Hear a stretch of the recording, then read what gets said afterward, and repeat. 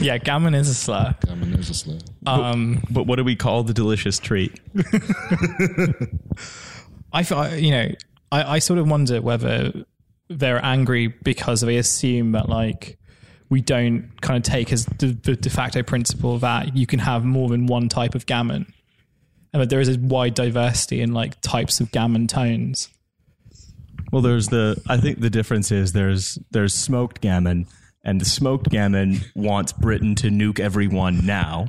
And the unsmoked gammon is voicing some serious concerns that Britain might not preemptively nuke everyone. And like it's a subtle difference. Is there like, so I don't eat ham or gammon because, you know, Sharia law and everything. Here, of course, broadcasting from the studio. Caliphate. Broadcasting from the no-go zone of Tower Hamlets. Obviously, I had to like racistly brown up just to get in here. I had to call everyone I met in the street Achi, and now I have a sore throat. I'm getting cancer from the hookah, and all of my wives are really bothering me. It's like an Everybody Loves Raymond situation, but he's got like 30 Debs.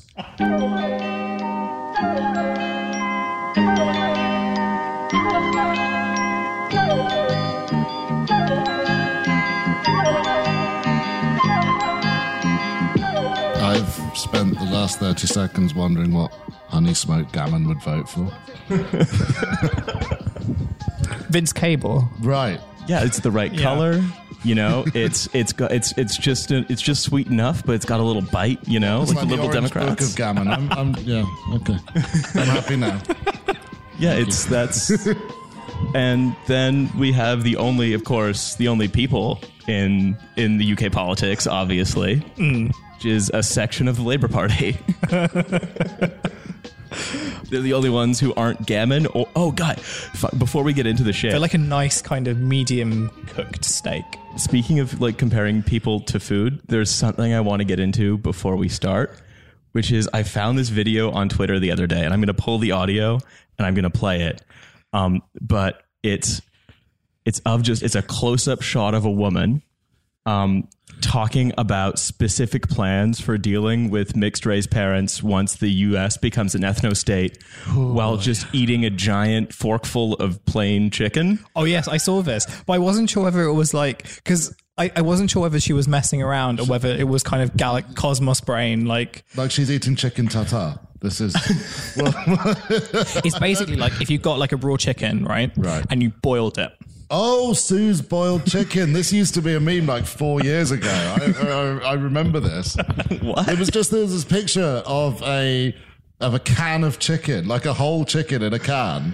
And just the caption on the tweet was Jesus Christ, Sue, because it was called Sue's Chicken. And this thing went everywhere. I don't know who eats this stuff. Well, no, it's worried about it's white culture. Like white culture has to be proud of its food traditions, and also, you know, has to be proud of its food traditions. You can't be mixing. You know, it's sort of like the bodybuilders, like the really purist bodybuilders who refuse to marinate their chicken.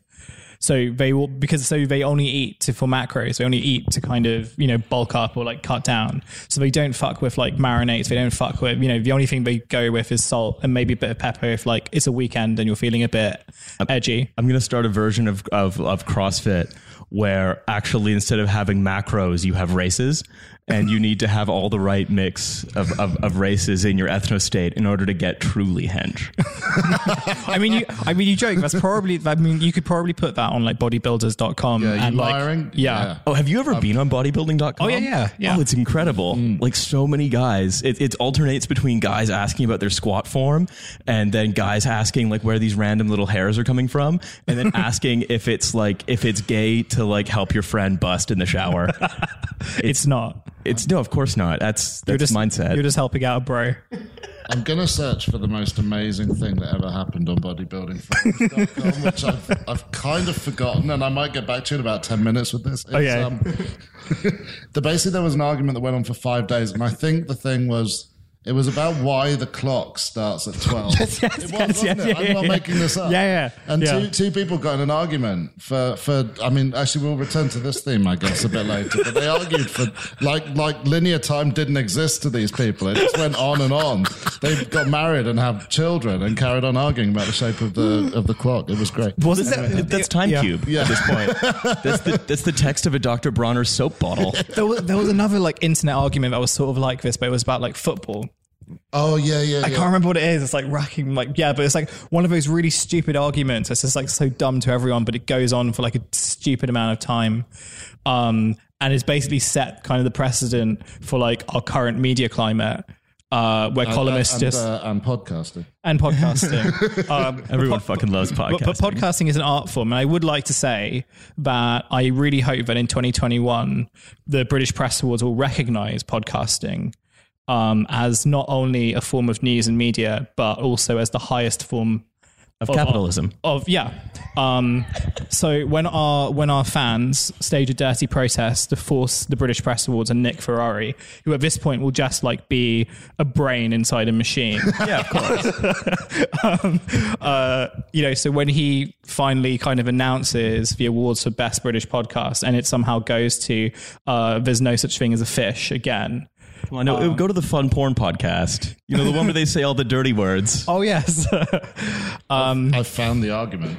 Okay, hell yeah. You sound like one of my tutors. Positively Arsenal. If Arsenal pay 25 million for a 29-year-old striker from the Portuguese league, I will be available to be knocked down by a feather all summer. It's not a controversial tweet. A reply comes from Blackburn George. He's 28. There's a reply to this. He's a lot nearer 29 than he is 28. That is a fact. He's 28. Now that is a fact. What? I'm not surprised that fractions are beyond you. The day after his birthday, he is no longer 28. He's 28 until he becomes 29. That's how it works. Perhaps if you'd paid more attention in maths lessons, you might remember. Round up or down to the nearest whole number. He is 28. That is a fact. No. It is not £1.75 equals £1. You don't even understand what a fact is now. Until he's 29, he's 28. This continues on Twitter for days. This guy basically sounds I like... love the internet. This yeah. wouldn't have been possible. Every day I wake up and I think I'm going to have a really productive day and I'm not going to go online. And then I turn on Twitter, I'm just like, oh, someone's being stupid again. And that's my whole day just gone. Duty calls. Put on my posting cap.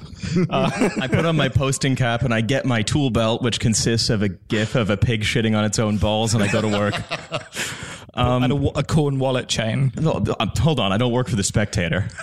I'm not Brendan O'Neill here, guys. My theme song is Sunshine Lollipops and shit. It's not, of course.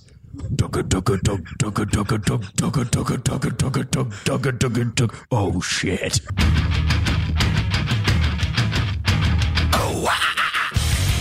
I yearn for the day when the floating brain of Nick Ferrari in the tank presents you with Podcast of the Year. You stride up with your corn wallet chain dangling on stage. Thank you, Nick. It's been a long road.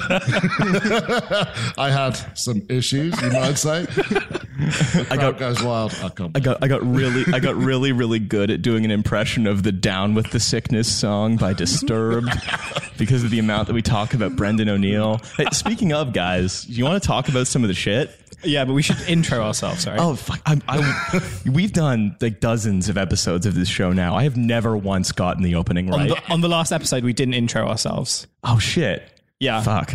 Okay. All right. Guys, mindset. What do you need to do if you want a successful business? Defraud investors to the tune of $700 million with like a sort of fakey blood test thing and have a really deep voice like Elizabeth Holmes. Or you got to introduce yourself. You got to get your name out there. I hear that's always good. So, welcome to Trash Future. Fuck you, Zen. It's my union gig. This is now my podcast, and it's the number one Volcel podcast in all of iTunes. So all the other Navarra shit can just back the fuck up. My name's Hussein Kizvani. I am the main host of this show. I'm Cucked. I'm Riley. I rarely know what's going on, but I sometimes make references to anime. I came on this show partway through. Milo is of course missing. He called Putin a Volcel and is now one of the UK diplomats being detained in Russia. So our hearts go out to him. We're gonna pour one out for our boy.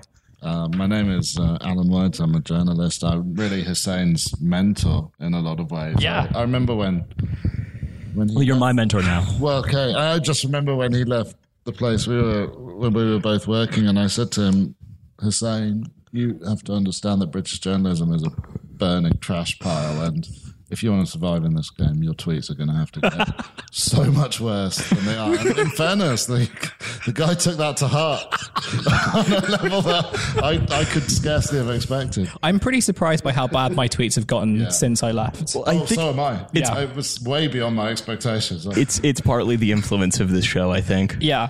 It's like we've given, because I think one of the reasons that you started, here's a peek behind the curtain, is I think you were looking for an excuse to like be stupider online. Yes. And now it's actually a part of your brand. Yeah. I mean, it's very difficult now. I got screened for a very serious BBC show the other month, and they said no to me because genuinely they weren't sure whether, like, if they put me on camera, whether I was actually going to be serious with anything that I said. Force now. And it's like, I feel like me being on this podcast, I was saying this to you, it's like, you know, the episode of MTV Unplugged when Korn were on, and they just randomly wheel out Robert E. Smith towards the end, and all these millennials go, who the hell is this fat old guy? Actually, he's surprisingly enjoyable to listen to. This is really, I think this is what this is. Well, look, we're like, I feel like podcasting is like the new metal of music. Right.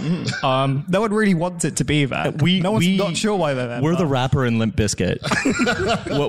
What we do is we do a Greek chorus style version of all of the rap lyrics, so that the audience knows what's going on.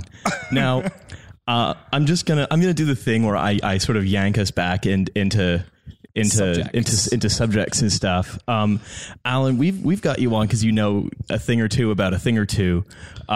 In addition to just sort of journalism shenanigans and skullduggery, which we sort of interact with quite a bit on this show because the world is good. You also know a bit about outsourcing and PFI and stuff. I wrote the book on this. I mean, I literally wrote the book. No one read the book or bought the book. I wrote the book. If someone wanted to find the book, what would they search? They could buy it. It's called The Shadow State. Thank you so much. Hey. It's called The Shadow State. It basically explains that these outsourcing companies are getting too large to fail. I wrote it in like 2014. I said, look, the government's found itself kind of in hot to these giant corporations. And then earlier this year, Carillion happened, and the updated book, I Fucking Told You So, will be out. Simon and Schuster. No, it's one word. Yeah, no, that's, anyway, yeah, Sweet. We'll talk about that stuff. Nice. First, we have to do the traditional segment that we do all the time, the Trash Future Grievance Corner. What's the biggest grievance, the biggest stupidest grievance that's happened in the British media in the last month, do you think? I mean, we've prearranged what it's going to be. I mean, we've already talked about this. I mean, it could just be like everything on Telegraph Premium. Just everything. I mean, can I say it? Oh, you can say it. Okay. What day was it? I forget the date, but it's her pinned tweet. You know, she pinned this tweet like a dunce bad. I'm going to find it. Okay. It's a super niche tweet. I mean, I don't know why I'm so angry still. It was this is like a grievance fan's grievance. She's unpinned it. She's not even sticking by her words. Okay. I'll find it. Earlier this year, the right-wing journalist Isabel Oakeshott got on the train at Oxford Parkway Station. And on her way to the train, she took a photo of the car park. As you do. A picture can be manipulated. We all know this. And her picture was just of a row of disabled parking spaces. And she captioned it with something like, what did she say? I'm in character now as Isabel Oakeshott. A triumph of political correctness over common sense. Correct. Right. So what you see is a picture of empty disabled parking spaces, and it is a triumph of political correctness over common sense because evidently there are too many disabled parking spaces for the number of disabled people ready to use those spaces at that time, and this is bad. Agreed. Well, we all know that. Calling them out. Now, look, here's the thing. It didn't take very long for people to do research on this. They found that there are, I think, 800 parking spaces at Oxford Parkway, of which 40 are disabled parking spaces, and that is the average sort of proportions given the number of disabled badge owners. There are literally the correct number of disabled parking spaces, like for the number of people who have disabled badges if the entire car park was full at that time. I appreciate that this is getting boring, but trust me, I'm incredibly angry still. So look, this is pointed out to Isabel, and I kind of think at that point, when it's pointed out to you, you go, you know what, that makes sense, right? You have the average number of disabled spaces for the average number of people. But she just goes in. She just carries on. Yeah. She just plows on, because this is what we do in 2018. Like, we don't just go, yeah, okay, I kind of fucked that up. We just motor on, right? And I want to know how committed Isabel Oakeshott is to this. Is she going to be going around to Oxford Parkway in the dead of night, repainting these spaces, scratching them out so that we've just got, I don't know, 5? What's the right number? Someone tell me the right number. She never gives the number. Oakeshott's response was, I think you know the answer to that question, referring to someone who is asking if it's the right number. Unless the Paralympics are coming to Oxford, pretty obvious this is disproportionate. Okay, well, number one, and having worked briefly in the civil service, let's not rule that out. You contingency plan, right?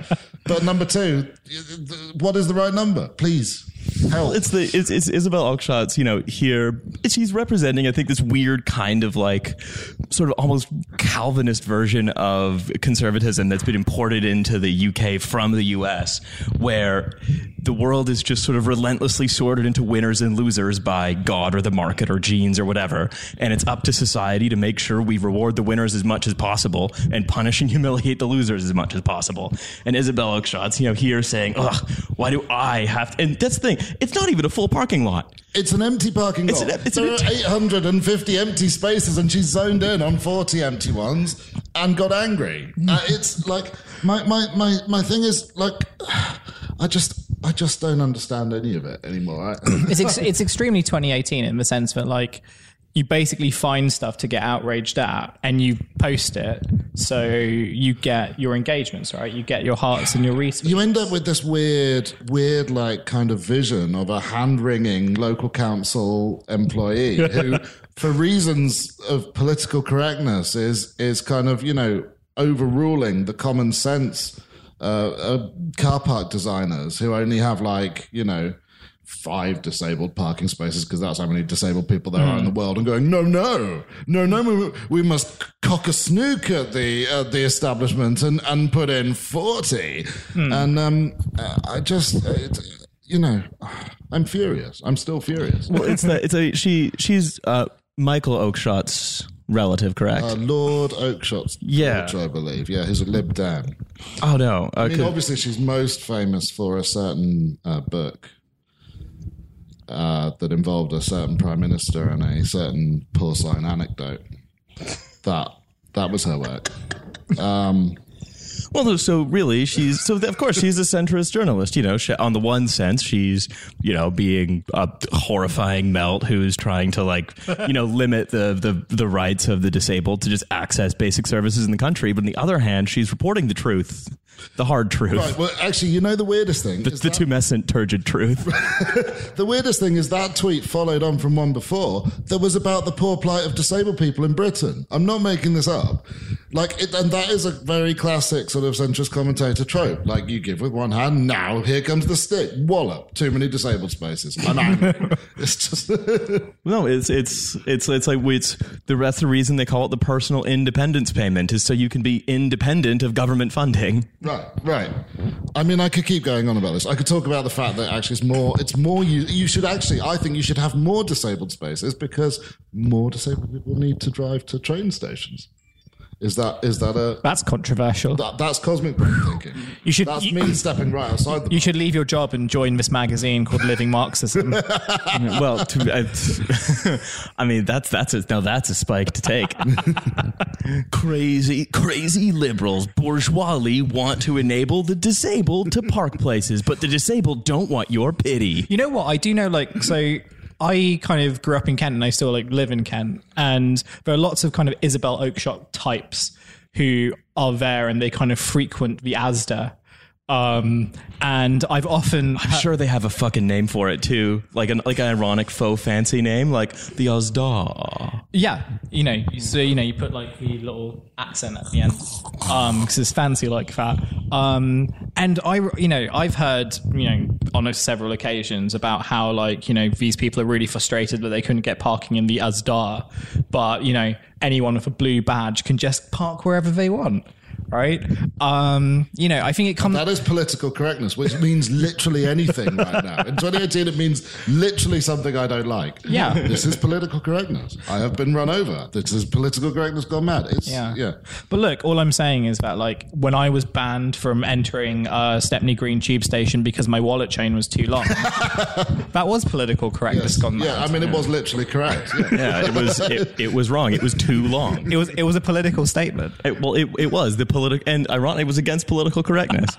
But I kind of wonder, I think it just sort of the fact that sort of there is someone who's going there, who's just walking around trying to get mad at the apportionment of spaces in an empty parking lot just speaks to just how stupid the concept of discourse is and reminds us that we just shouldn't respect anybody. And it's Wallace Sayers' law, right? It's that thing of the proportion of outrage is always indirectly proportional relationship to the significance of the issue at hand. So you zone in on something like car parking. That's brilliant. That's going to get people bubbling, right? That's how most commentators operate. Richard Littlejohn's the classic for this. He will zone in on some poor local council official in Skegness who's done something that may or may not have happened, and thousands and thousands of male readers will fulminate precisely because it's a small thing. Yeah. You tell them that the global banking system has collapsed and people just don't really know what to make of it. But everyone can get mad about, it's accessible outrage. Everyone can get mad that some university somewhere is providing vegetarian options on Mondays. I think it's because so many of these people are just basically just anhedonic balls of rage who sort of white knuckling their fucking steering wheels as they drive from this weird suburban house they hate to an IT job in Luton that they also hate, to have a weird Pret sandwich that they also hate, and their kids don't respect them, and they're getting a divorce, and for some reason one of their parents has moved to a Spanish island. This is going to be you. Oh God, I hope not. Also, but what back to gammon remarkably quickly. But what I'm getting at here is these are people who are furious and just ready to pop at the slightest idea that once again something in their life could conceivably get worse. Because these are people who are locked in a plush cage that they can't rip or punch. Yeah, I mean, there is logic to that, right? Which is that when you've kind of got this life that's set and it's really monotonous, and even though in all objective terms you're doing fine, you're still human at the end of the day. And when these minor disruptions are the ones that really get to you. It's kind of why road rage is such... Can I talk about another beef I have? Yeah. Oh, yeah. So look, I am now... We were getting too smart, so... I'm really sorry to say this, but I'm now blocked by Peter Hitchens. Same. Pour one out from a man. So... And the thing is, here's the thing. I searched my tweets to Peter Hitchens, and it is just 4 years of me. Half our listeners are American. Who is Peter Hitchens? He's the brother of Christopher Hitchens, who of course you'll all know. He is a writer for the Mail on Sunday, not the Daily Mail. He's very, very keen to make it clear that it is the Mail on Sunday and not the Daily Mail, and not the Mail Online, despite that being the website where his pieces are hosted, and which in one it's a subtle Twitter exchange I said routinely sexualized young people, and was he happy with that? Didn't get a reply. Anyway, we've had beef for a very long time, and basically it really kicked off over cycle helmets. So significant issue facing us today that's worth getting infuriated so Peter about. Hitchens he's a weird intellectual. The horseshoe theory is incredible with Hitchens. So Hitchens is actually a Corbyn supporter, or the closest thing to a support he has for a politician is Corbyn. And his thinking on this, from what I can discern from reading his posts, is that that's because no one else is right-wing enough. So therefore, I have to support Jeremy Corbyn. So reading him is an experience, right? I'm putting it that way. And the beef was he has an unerring belief that cycle helmets make things less safe. If you wear a cycle helmet, you're more likely to crash. And I, kind of snarkily said to him, so what, if I put a cycle helmet on, I'm more inclined to just plow into a Pantechnicon for like lols, am I, Peter? And it just, this argument with him went on for, I think, 5 days. And the thing that was like pointed out to me was that Peter Hitchens doesn't believe in linear time. So he's able to sustain this argument for days on end. When I say he doesn't believe in linear time, he literally is on record on Twitter saying that the New Year is a Soviet plot. It's actually still 89. Yeah. So this went on for a very long time, and then he kind of announced that anyone who tweeted a GIF would be blocked. This was a new policy he'd inculcated. The thing is, Peter Hitchens follows 0 people on Twitter. Galaxy Brain. It appears to use the app to search his name and have fights with people, which I also thought was, this is incredible. For free, I can just pick a fight with Peter Hitchens at any time. Yeah. So I then tweeted a GIF which showed his triggering intensifying at the sign of societal decay. Someone made a GIF to embody this, and within seconds I was blocked, and that was the end of really quite a journey. I can't remember why Peter Hitchens blocked me, but I think it was for like, oh no, I know why he blocked me, because I actually invited him to come on Trash Future. Right, that's fair enough.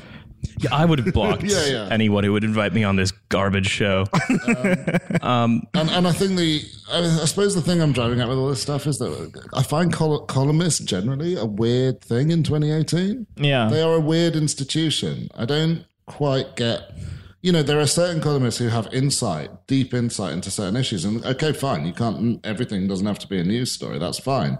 But you have this other weird subset of person who seems to zone in on increasingly kind of trivial things and just exist to stir up outrage. And I don't know that the newspapers have done market research that shows that these people need to be paid the huge salaries they are. Yeah. I don't know what societal benefit it offers. I think it may be very little. I've done some amateur research, and I have almost pure conclusive proof that they definitely do, because they provide podcast content. Right. In fact, that's what it is. It's feeding the podcast. This is almost sort of quite telling. One of Peter Hitchens' most recent column titles for the Mail on Sunday, which is just on the Mail Online, of course, because these two newspapers are not that different.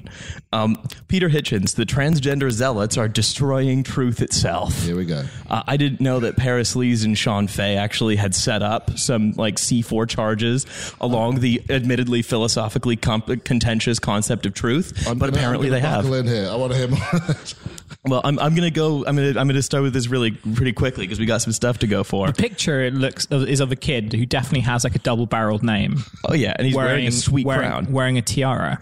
Most of these politically correct fads are just designed to wind us up and provoke us, unlike any of these crazy, insane right-wing journalists. For example, I now regret having wasted so much time trying to argue rationally about same-sex marriage. All the sexual revolutionaries wanted was an excuse to call me a bigot. Yes, Peter, that's all they wanted. They didn't want to, I don't know, get married. No, they wanted to piss you off. I actually kind of think these people are solipsists. Like, I don't think Isabel Oakeshott thinks there really are any disabled people, because I don't think Isabel Oakeshott actually thinks anyone else exists. So weird. And so it's these people, they see the world in relation to themselves, and anything they disagree with they think must be irrational. And so, you know, they write, you know, headlines like people saying, like, you know, expressing the gender you feel as opposed to the sex you were born is actually like making it so that I can't know if I've just taken off my glasses demonstratively, because all truth is completely up for question. I mean, amazingly, actually, along those lines, I did. This is so incredible. I did see Peter Hitchens at a train station. Which one? And, Where did he park? It was Oxford Parkway, I can tell you that. But like, I saw him, and I was so. I wish that I had staged a cycle accident in front of him in which I was saved by my helmet. I mean, I'm petty enough to have done that. I would have gone on the train with him, like wherever he went to, even if it was like miles away from like where I lived, just so that I could just ask him like really benign questions. I mean, Hitchens' Russia take is really interesting as well. Okay, because it's he gets accused of being a Putin apologist, right? And as we all do, yeah, once in our lives. And he actually has moved like away from the initial take. So the initial take was, actually, it's the West that's the aggressor, and obviously that's like a strain of thought that's, you know, not uncommon. But it's now moved to, it doesn't matter whether Russia's the aggressor or not. They're just better than us, so we shouldn't pick a fight. Which is like, again, it's that kind of weird cosmic brain thinking. It's like, I'm just going to step things up a notch. No, what he's doing is he's basically like telling Russia respectfully and consensually that he is interested in a dom. You know, he is a sub-slut pay pig, and he wants someone to step on his balls with a Matryoshka doll. The amazing thing is that if you were to tweet that and include his name, he'd pick a fight with you over it. I don't. I got shit to do. Yeah. He doesn't really. He's gonna post it like on his way after the show. Well, on the Russia takes. I mean, I'm gonna make my opinion known on Chris Leslie, friend of the show, and John Woodcock, friend of the show, two Labour MPs that should probably just join the Tories at this point. Essentially, Labour MPs are writing in like the Telegraph and the Daily Mail at this point. Saying that, like, in time, and this is John Woodcock, who's now like doing a no confidence motion in Jeremy Corbyn because I guess he wants Anna Soubry to be prime minister. Who doesn't, you know, girl who power. doesn't want woke Soubs? In times of threat, Britain is strongest when its people stand shoulder to shoulder against adversity. That's what drove Clement Attlee, Ernest Bevin, and others to join Winston Churchill's war cabinet to defeat Hitler.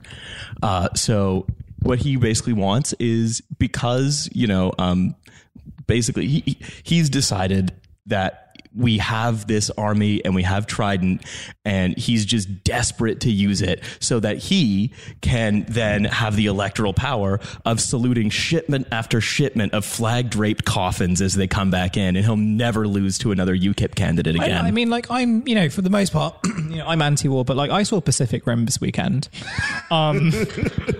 You know, again. And I was like every weekend, obviously. Yeah. Now, you know, I'm kind of thinking to myself, you know, if you could build some cool robots, why not?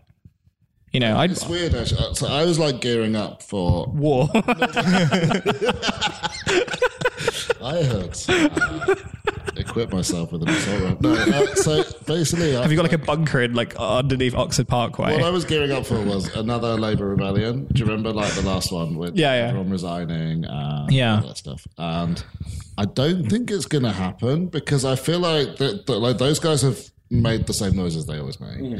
And then you've already got like these moderate Labour voices going, no, not this one. No, we can't pick we're not going to win. It's not going to work. Don't do it. So Theo Bertram, who's like, Centrist royalty. Yeah.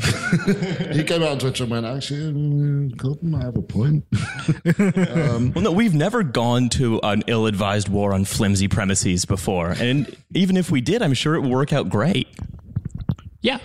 Yeah, absolutely. Yeah, it'd be good. No, and that's the other thing right now, especially like the electorate knows that now that George Osborne said we've hit our budgetary targets, we have money to burn. We gotta do a war. Got to build those Jaegers, man. Yeah, we gotta build Jaegers, and we gotta go to war in Russia for no reason because of norms. I think it's norms. I'm so saying with Jaegers. I think that'd be cool. It'd be cool to build them. I'd be pro-war if they were like, we're going to go to war, but we're only going to do it through giant robots. Elon Musk would be up for that. I think that's why he's hired all the onion I am writers. personally pro-giant robots, irrespective of war. You're pro what? Giant robots irrespective. Yeah, yeah. Of war. I mean, I think we have way too many disabled parking spaces for giant robots. I'd personally, yeah. Have you ever thought about like what will happen if like all this AI shit comes and like what these columnists will be outraged about? Like, will they be outraged that I swear to God, it will be the same bullshit. It'll be like the nukes will be landing, and Isabel Oakeshott will still be standing in Oxford Parkway car park, scratching at the floor. No, you know what it's going to be? It's going to be someone being like, sorry, liberals, but I don't worship the technology of the before time. I worship Wasteland's mutant. Or like hot takes in the Spectator about why like giving all your data to Elon Musk's like new comedy startup is actually very, very good, and if only liberals would let it happen.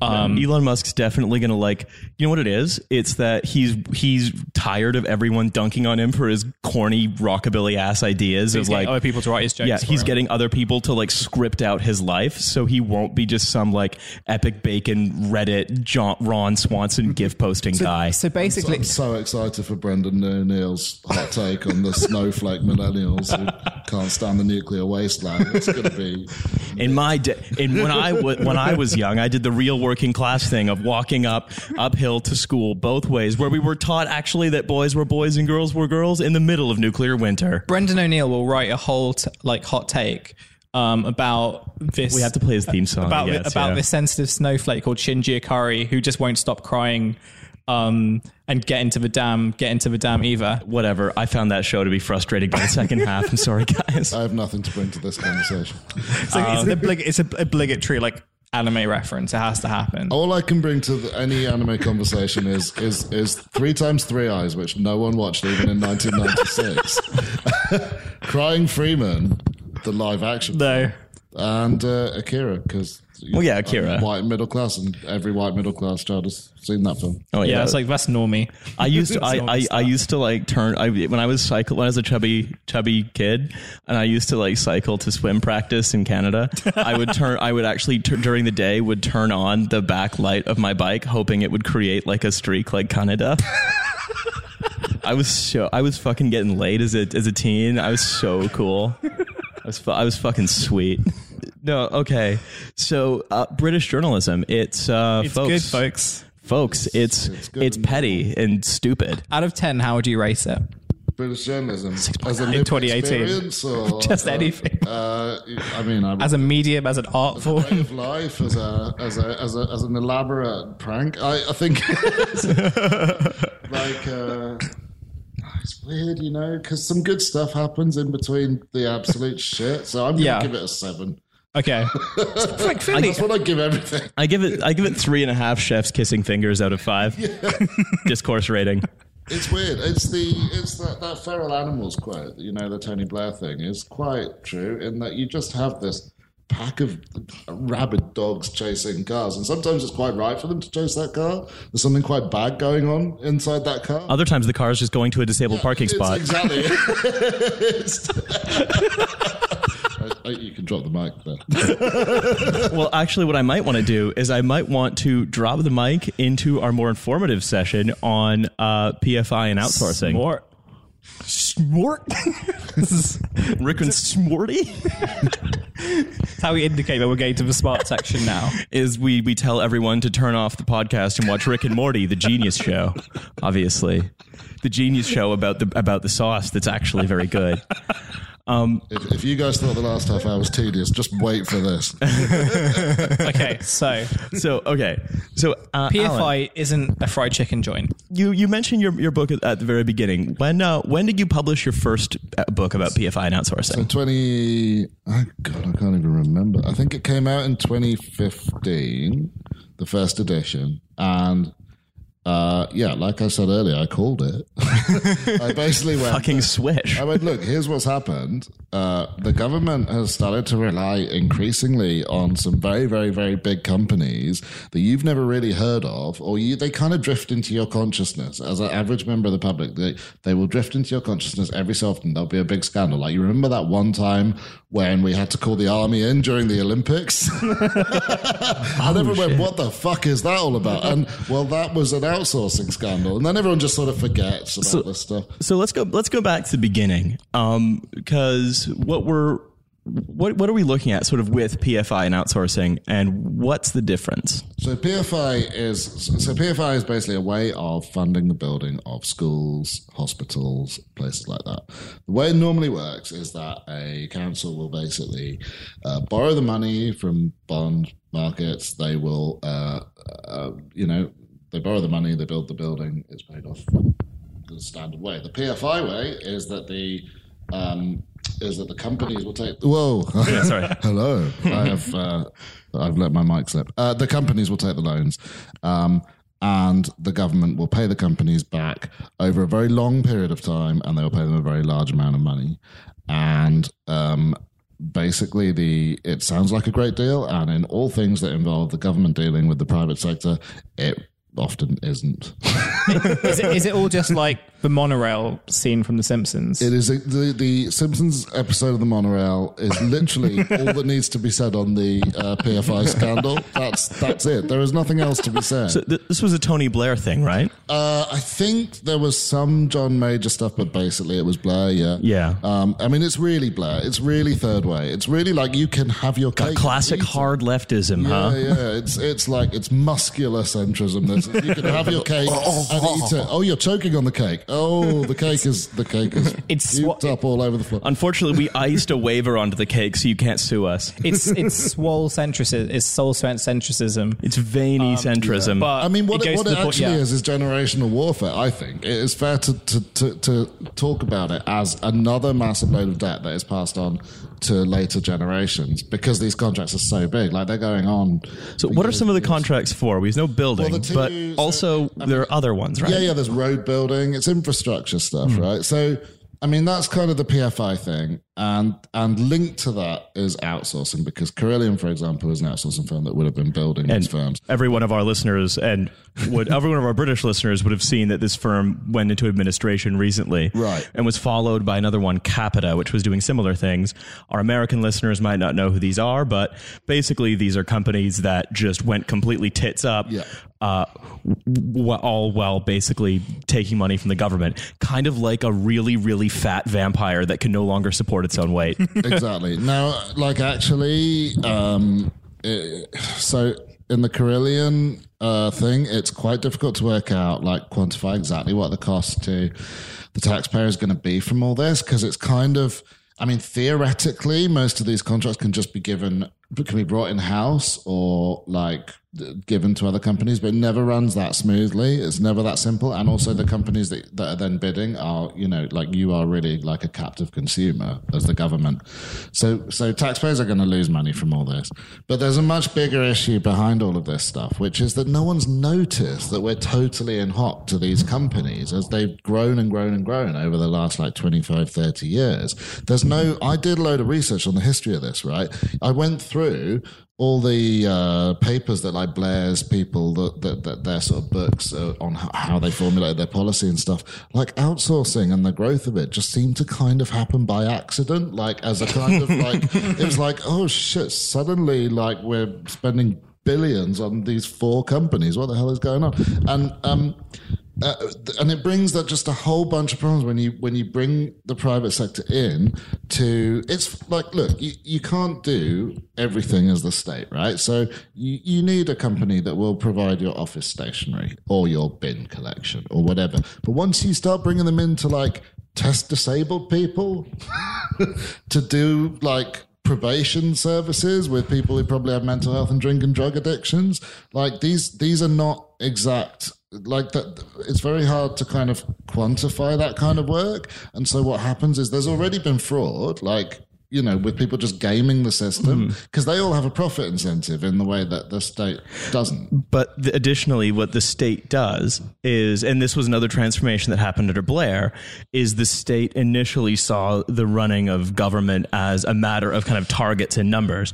So they don't say, if they're outsourcing testing sort of disabled people for really having disabilities, which they shouldn't do already, onto a private firm, then and you're saying to the firm, by the way, we're expecting you to use inventive measures to cut the number of people on these payments down, just because, either they assume that they're fraudulent or they're just allowing the company to do what they will, then, well, of course, then the government can say, well, we didn't kick the disabled people off the rolls. It's a huge thing where basically, if you look at with the disabled people stuff, right, you have these companies going, look, yeah, we just basically passed someone as fit for work who was about to die 2 days later, but it's not our fault. It's the test that they set, which we got from the government. And then the government will go, no, it's the way they implemented our test. I think you're fine. And by that point, by the time that argument is played out, no one knows who to blame. And that stretches across a whole bunch of different things, like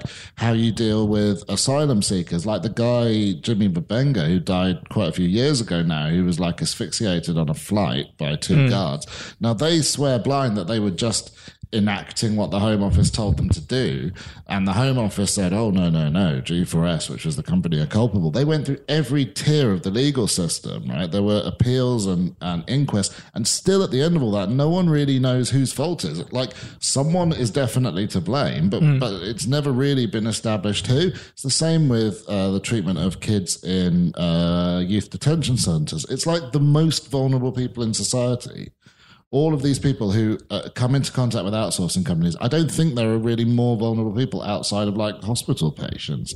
So it matters, this stuff. If you care about social justice, you need to care about outsourcing. But even in hospital patients, quite often will come into contact with outsourcing companies through stuff like food, right? Right. And Carillion once served me the worst food I've ever eaten. But that's yeah.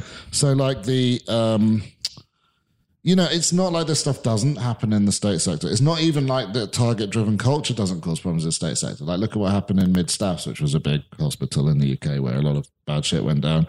But the issue is that once you bring in a profit incentive, you automatically, you know, there's always going to be an incentive to try and game the system. There's always going to be questions over the accountability and the transparency. Yeah. Like, I, as a journalist, can't find out how they're saving money in a way that I could with statutory sector contracts. Because you can't like FOI and stuff. Do you think they are saving money even? Or are they just siphoning? So like on the surface of it, totally. But you don't say, I mean, one thing you can say with confidence is you don't save the money when you have to bring the fucking army in to police the Olympics. You definitely lose money there. That's the thing, isn't it? It's kind of like, you know, they'll reap the rewards of it still, but all the risk and all the kind of shit that happens when you enter risk territory is then picked up by the government. That's definitely the thing. And yet the companies themselves have said, like, actually, this has all changed in the last few years, and actually now the risk is too much on us.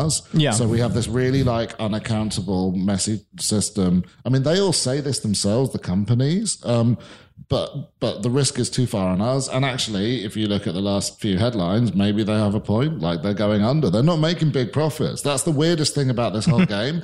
They're sort of, they're big companies, and these contracts are just like really low margin, most of them, and just go on and on for years. And they exist so that the companies can kind of exist and make money from other stuff, right? It's a really weird thing where it's not quite as simple as just like shameless profiteering. I mean, it basically is once you get to the overall picture, but within the context of those contracts, it's not.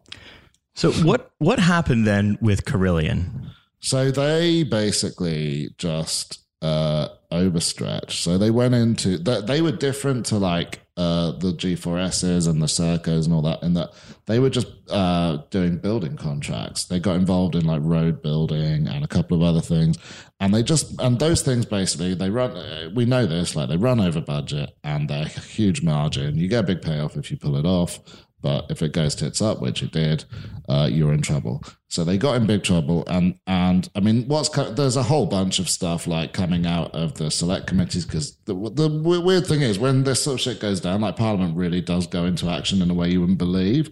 Like they really do dig into it. And the stuff that's coming out of this select committees is amazing about mismanagement and all the rest of it. And like I think it's true of, it feels to me like sort of 75% of businesses are like largely like a confidence trick. Right? So as long as like everything's going well, then there's loads of money sloshing around. But the minute like the whole house of cards collapses, then suddenly all these like horrific errors are revealed. And that was so Carillion basically. I mean, they were brought down by like 3 or 4 contracts ultimately. And that's not a thing that you want like your kids' school meals in Stoke to be like reliant on a company that could go under at any second. That's not a great model for society. That freedom, baby. Oh, I may be going out on a limb. Fucking love freedom. Well, like when, and I mean, I was going to ask, how do you think when this whole like Brexit thing kind of in whatever form it comes out to be in the next kind of 12, 13 months, what, do you think that like successive governments, like will they kind of continue to use outsourcing? Because it feels like it's such a large and embedded system now. This is the thing, like, so McDonnell makes a load of noise. He says, I'm going to bring all these contracts in-house, blah, blah, blah. The thing is, it's much harder to do that than you might think, because they're all like, the commercial law around them is really arcane. Like, you will be hit with loads and loads of essentially fines if you just pull them in. Like Brexit is interesting because I think our whole economy is gonna, like, I feel like our economy after Brexit could be largely bottled air to China and cattle prods to the Middle East to suppress protests. That's really the model. Let's not forget planes with training wheels sold to like inbred princes in Saudi so that they can like make sure that the free market stays happening in Yemen because they're clearing busy hospitals. And like what this means for the outsourcing companies, I don't really know. I think from what I gather, like some of them have like these kind of big international models, and actually Britain is not such a huge deal to them, but others. So like there was a weird thing where Britain not being a huge deal, talking down Brexit again. Can you believe this? There was a weird thing where like Serco, the head of Serco, like got involved in an exchange of letters with David Cameron, going like Brexit is going to be a nightmare, it's going to destroy everything. So I know they're like from the top, like really anti-Brexit. Well, there's one thing that sort of I think gets talked about quite a bit, and one thing I'll confess I'm a little worried about is largely that sort of after Brexit, this kind of thing might get applied to the NHS. So there was this new thing, what are they called? Accountable care organizations? Oh, God, anything with a name like that, is euthanizing people low-key. Right. Yeah, so this is apparently like, it's really, really like nascent, but it's one of those things that I think campaigners like are very quick to pick up on and have realized that actually it's going to be another tool for more privatization. I mean, the thing with outsourcing in the NHS is that they tried it once with Circle Healthcare, where they basically did a giant outsourcing project, and it went so badly wrong that they've kind of had their fingers burnt a bit. So outsourcing is happening with health, but it's happening really slowly. Well, like Virgin Care, for example. Yeah, they are the big players, and there's been problems. And again, as with the other stuff, there's been situations where the system has clearly like been gamed a bit. That happened with Serco and like out of hours GPs. And there's been a couple of like Virgin Care stories. They are remarkably punchy when you try and report on them as well, which is kind of interesting because you kind of have this thing, right? That as a journalist, if you report on government will kind of go, look, we're trying to correct you here, we're trying to help you, but they won't like go after you, right? And that's like, unless you're at Aziz's. And you kind of, as a journalist, go, well, that's cool because my taxes pay for you. So don't like try and attack me. But like Virgin, definitely, I know we've done stuff in the past and it's like, whoa, this is like writing about Goldman Sachs or Max Mosley or something.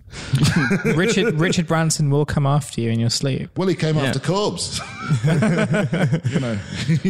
He'll make sure you never get a seat on one of his trains. Richard Branson. Well, he's done that. Oh God. And can we talk about can we talk about the fucking millennial rail card for a second? This brings this up to me. I couldn't get a rail card. I'm so like, I don't even have a joke about this. I'm just so fucking furious. Not because you didn't get a rail card. A, yes. B, like the extent to like this is clear. Like this is such a cop out from Hammond, right? Like, oh, we're gonna give you a millennial rail card to some of you. Now do a fucking Hunger Games to get cheaper tickets to your fucking stag do. But then the fucking response out from Virgin of we know millennials have no money. Bring an avocado, and then and we'll give you a third off of a rail fare somewhere within a week. It's making the joke of like, oh, you're economically disenfranchised forever. Isn't that funny? Third off a trip to Hull. Lucky me. I mean, it was easily the 5th worst thing a brand did on Twitter this week. Like I personally, I can't wait. I can't wait. I mean, this was the week when we had Colonel Saunders' wife, so I mean, yeah. Like how better to celebrate International Women's Day than changing the brand name on Colonel Sanders, flipping the M in McDonald's upside down, and appointing a known torturer to the head of the CIA. Great, thanks, wonderful. I'm glad that everyone's so fucking empowered. All I'm saying is that Wimpy is the most woke fast food chain. No, because Wimpy is he's a pay pig. He is Wendy's pay pig, and he's like the reason he always says, "I'll glad you pay you tomorrow for a hamburger today," is because he's actually like wearing a fucking with a fucking chastity belt, just popping a huge boner because all of his paychecks are going to Wendy, and he just gets webcam videos of her putting his money through her hair. I'm like, yeah, you like that, Wimpy? You like watching me spend your fucking money? That's the kind of Wimpy did the bender in a bun, right? Which was just a large bent sausage. That was like a signature dish. And I don't know why. I bet it fucking is. This is the kind of future that liberals want, and I'm all here for it. It's also International Working Women's Day, but that was a few days ago, and we're an all male podcast right now, so we shouldn't talk too much about that. Yeah, we're only male feminists when it suits us. So. Oh Christ. Yeah, I mean, no, I was just going to say, I was just thinking about the whole Virgin branding thing, and just brands in general, and how they sort of offset these types of big discussions. Because I think there was remarkably little attention paid to that really bad Virgin tweet about the avocado, and I sort of wonder whether we're now sort of accepting that Richard Branson is here to stay, and what that means in terms of again with the whole outsourcing thing, right? Where we're just not paying attention. You say if you might have emojis from G4S detention centres when Yarls would high quality viral content. Yeah, well, I mean, actually, there's been weird things where they kind of tried to do it.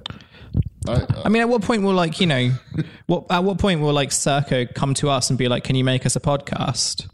Because we really want to be accessible. I mean, it is just sort of more woke brands, right?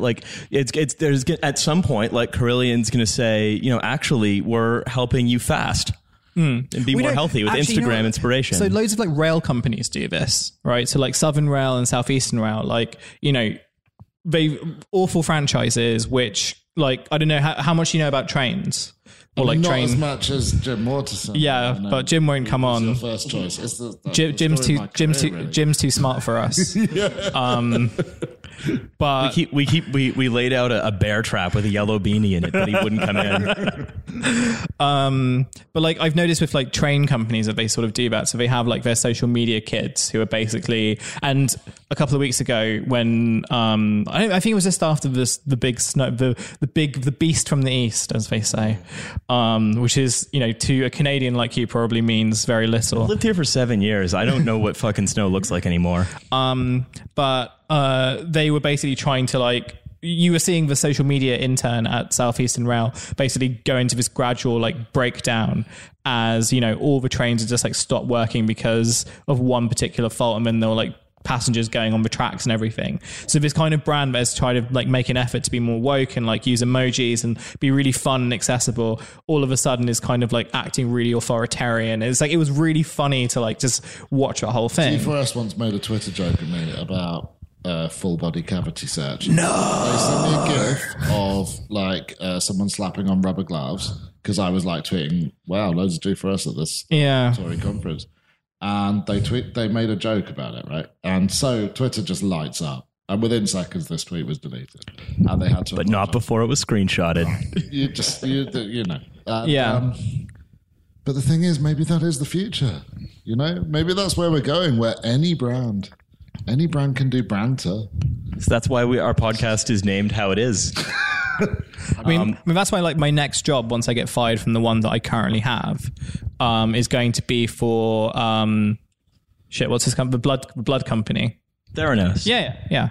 You're going to do the Branter for Theranos Prison Edition. Yeah.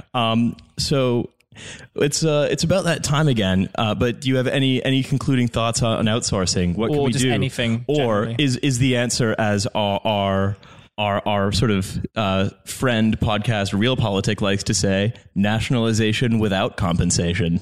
I mean, I just think that, you know, one of the most shocking things is that they make designer clothes in outsourced prisons. I find that amazing. They make Anya Hindmarch handbags, and this is a charitable initiative, right? So you have an outsourced prison, and people can buy designer stuff from like Brora and Anya Hindmarch, and they say, you know, this is fine. This is like helping people get on the right path and stuff. I would be okay with it if they made corn chains. That would at least be, you know, They'd at least get more extreme. exactly. That's all I have. So if outsourcing companies were responsible for like the return of new metal, then they'd be good. Could they be good? I think they could be good. Yeah. I feel that's the only circumstance where like they could be good.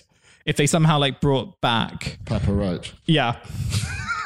If they, cut my handbag into pieces. This is my outsourcing contract. Oh my God. We would play out with that song. Nationalization, no compensation. Yeah, I think that's my final word. Nationalization without compensation. We're a smart show. Fuck you. We're so smart. Alan, thank you. Alan, I'm going to say thank you so much for coming on Thank you for having today. me. Thank you. Our song has been Ginseng by, nope, that's not it. Our song has been Here We Go by Ginseng. You can find it on Spotify. And hey, if any of you have noticed that you're sort of persistently shirtless, we may have an answer for you soon. Oh, is this like a Wyatt Coke? Oh, no, it's not a Wyatt Coke thing. Okay, all right. Okay, we'll leave this. All right, later, everybody.